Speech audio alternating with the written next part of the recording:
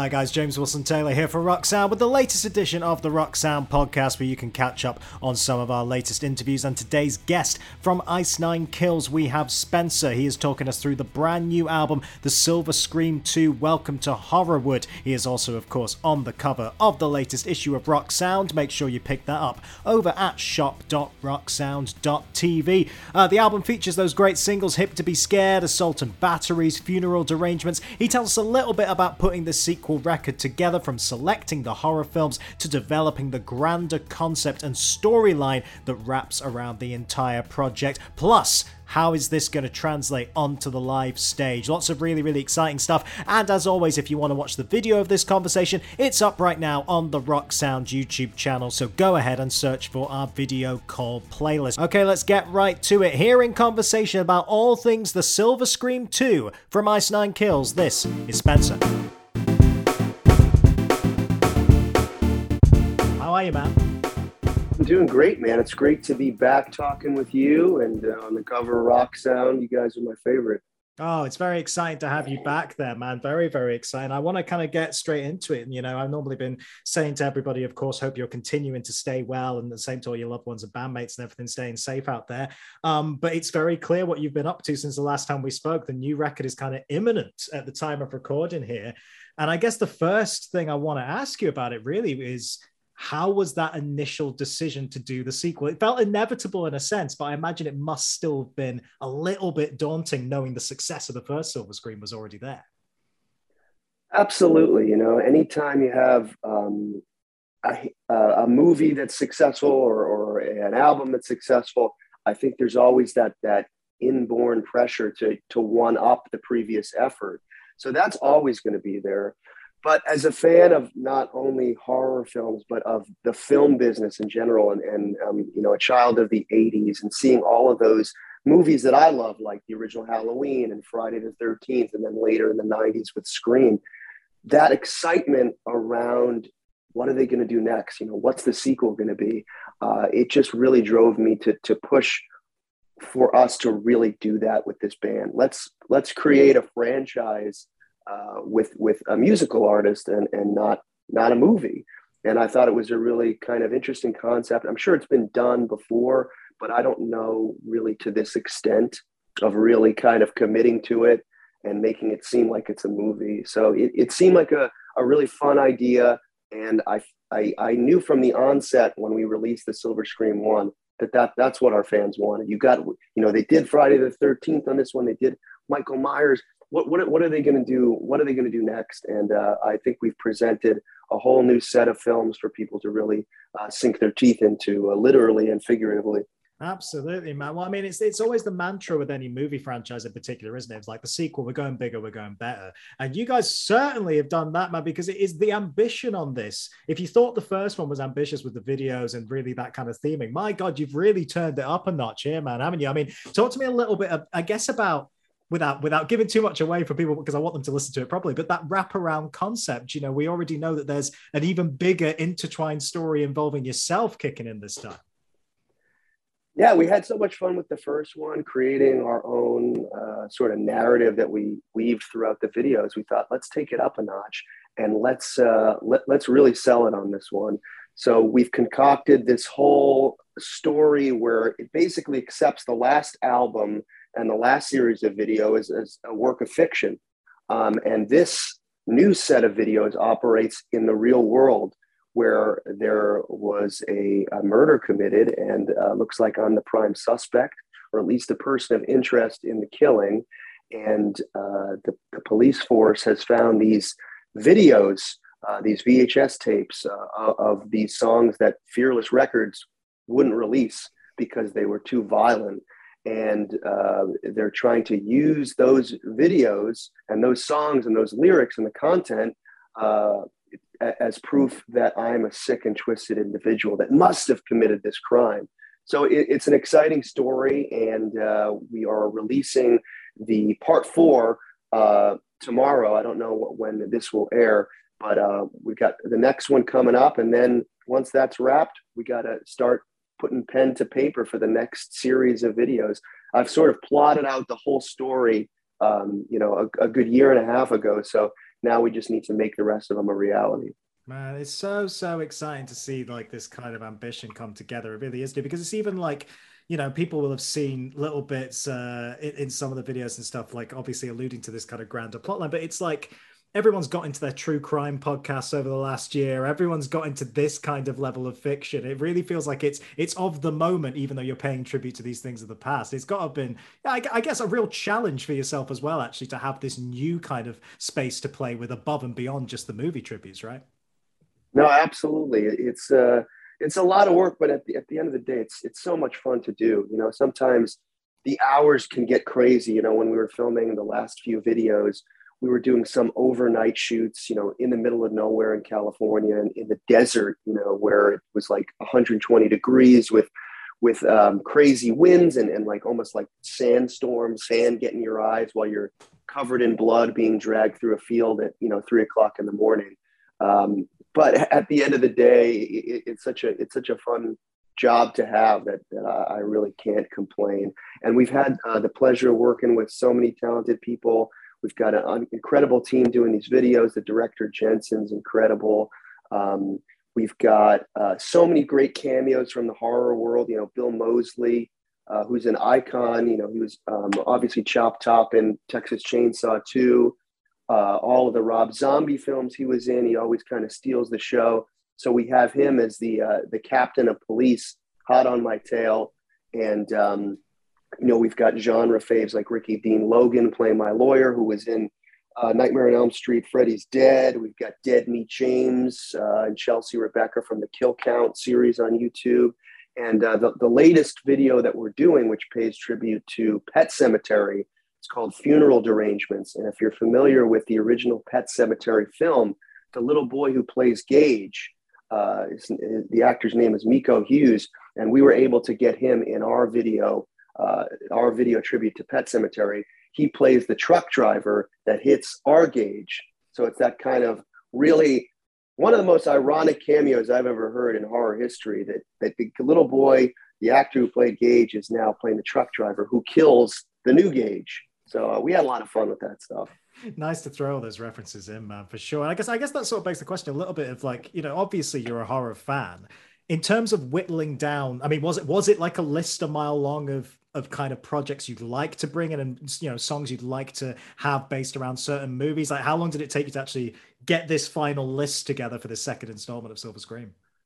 It was a little bit difficult, One of the easy things about it is that we knew what we covered on part one, and we knew what we had wished we had gotten to cover on part one. So right off the bat, those kind of presented themselves very clearly. Like, okay, we wanted to obviously do a Child's Play song. You can't do songs about horror and not cover Chucky. It's such an iconic movie that I think opened the doors to things like Annabelle and other sort of possession of inanimate objects, and then really kind of our ears to the street. When the first one came out, our fans loved it, but at the same time they're like, oh my God, you guys got to do this next. Like we want to see what a Hellraiser song is. We want you guys to put the Ice Nine Kills spin on Evil Dead. And so we kept that in mind too, because at the end of the day, we love the fans. They're the reason that we get to do all of this. So we want to give them what they want, but at the same time, staying true to the movies we love. So it's like a nice middle ground of the stuff we love and the stuff we know that our fans love. Yeah, nice to see it all pay off, man, finally. And it's been interesting chatting with loads of bands over the last year or so about their work in progress in terms of the music specifically, because, due to the way the world is at the minute, it's been a big mix. Some people have been able to meet up in person. Some people, it's been entirely over Zoom. With you guys, it seems like, correct me if I'm wrong, a bit of a mix, right? It seems like there's kind of a mix of different sessions. And I know you were working with Feldy a little bit there as well. Talk to me a little bit about, I guess, the working process behind those songs specifically. It was a really relaxed actually process. Okay. And that was one of the things that, was the only good thing about the pandemic, is that we got time at home to really spend a lot of tinkering around and getting things just the way we wanted to. So it basically was constructed in a number of different ways. The first couple of months when people were still extremely sort of not overly cautious, but still not knowing, if I go outside, am I going to get COVID? So that in that really first uncertain period of time, there was a lot of Zoom stuff, whether it was working with Feldman via Zoom, or Steve Sobchak, a longtime collaborator, Drew Falk, or the other band members. That's how it kind of started. And then two of the guys from the band, Joe and Dan, actually moved to California pretty early on in the pandemic. And at that point, we started developing basically pretty much a weekly routine, maybe 3 or 4 days a week. We would meet up at their place where they have a studio and just write like hell. During that time, I would get on a Zoom call with other collaborators. We did a song with Charlie Scene from Hollywood Undead. We went over to Feldman's for about a week period of time throughout the early stages of the pandemic. And then we would book time with Drew Falk, and we would go and sort of record the songs one by one. And it was definitely a new kind of process, really utilizing the world of Zoom, which I was familiar with before, obviously, but Zoom kind of became the new medium of working and writing. So, being fortunate enough to be in Los Angeles during this time, our Drew studio is right down the street. The other guys were living right down the street. Feldman only lives 45 minutes. So it was pretty convenient. Yeah, nice to have lots of different options in terms of that working style for sure. And let's get into the music a little bit, because there's definitely a couple of moments I want to pick out. First of all, I've got to mention On Hip to Be Scared, which everyone is so familiar with at this point. I was waiting. That first time I listened to it, I was like, are they going to do it? They're going to go full 80s? Are they going to have the moment? And then in it kicked in. Tell me a little bit about that, because that's, I guess, another challenge, writing your own sort of mini little synth pop pre-breakdown moment. That's got to be a bit of extra fun, right? It was a lot of fun. And that was the first song that I wrote for the album. We actually, Drew and I got in the studio one day, and this was actually before the pandemic. We started writing the song, and we knocked that one out pretty much structurally, melodically within like a day or two. And I think we knew from the onset, we got to have some sort of breakdown that mirrors that iconic scene with Bale and Leto. And, we were thinking about how cool it would be if we really did homage that Huey Lewis piece. So Drew started tinkering around and created this really cool part. And we made sure to change it so it wasn't like exactly like Huey Lewis. So that's where that sort of idea was birthed. And as we progressed with the song, we brought in our Francesco Farini, who, we work with on the whole album. He's a terrific, unbelievable composer that kind of takes our ideas and like sprinkles that magic sauce on them. And he was able to, create some additional ear candy over that 80s part. And the coolest part of the whole situation is that, when we presented it to Fearless Records and said, this is what you call interpolation of the Huey Lewis song in this part, but still it was very close to the original. So we still had to go through the necessary channels, and Huey Lewis had to actually sign off on Hip to Be Scared. And he loved the song, and it's an honor to have our name next to his, because when you look at Hip to Be Scared in the album credits, it says written by Ice Nine Kills and Huey Lewis, which is just so funny. I mean, that's the best. That's so great. And I love that he got into it as well. That's so cool. What an absolute honor that is, for sure. And speaking of kind of, making these iconic moments fit in with what you do, again, the other moment we get to a song based around Psycho, and immediately your mind goes, are they going to do it? Are we going to hear that iconic knife stabbing moment? And not only do we hear it, it basically becomes the breakdown of the track. I mean, that's got to, again, just be such a lovely way to pay tribute to that, right? That was so much fun, man. And I knew when we started to do this record, if you're gonna cover the slasher genre, you got to pay tribute to, the grandfather of all of them.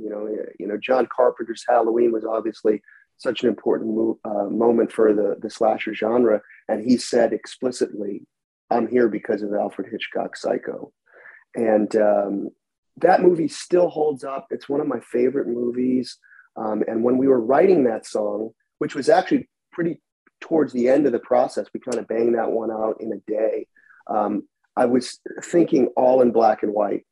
That's where my mind was when we were writing the song, and it feels that way. You know, it has that kind of vintage tone to it, and you know, you can't do a song about Psycho and not include those iconic moments from Bernard Herrmann's score.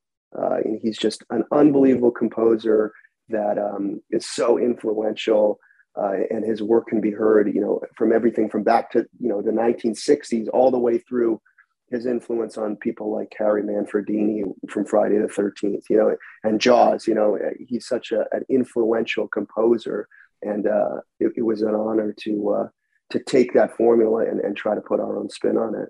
Yeah, no, an amazing, amazing composer. Lovely to see those kind of iconic moments come to life in this completely, completely new way. And something I definitely want to bring up with you, man. And again, if people haven't read the magazine yet, I encourage you to go check out wonderful, wonderful profile by my colleague Jack in there. Really, really gets inside this album.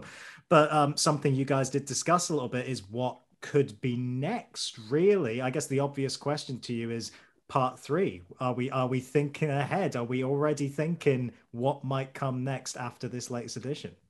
Well, if we do that, it's got to be in 3D, right? The Silver Scream 3D.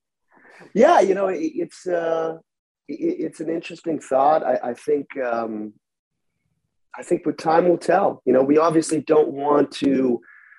We would only do it if it made sense and we knew it was going to be better than part two and better than part one.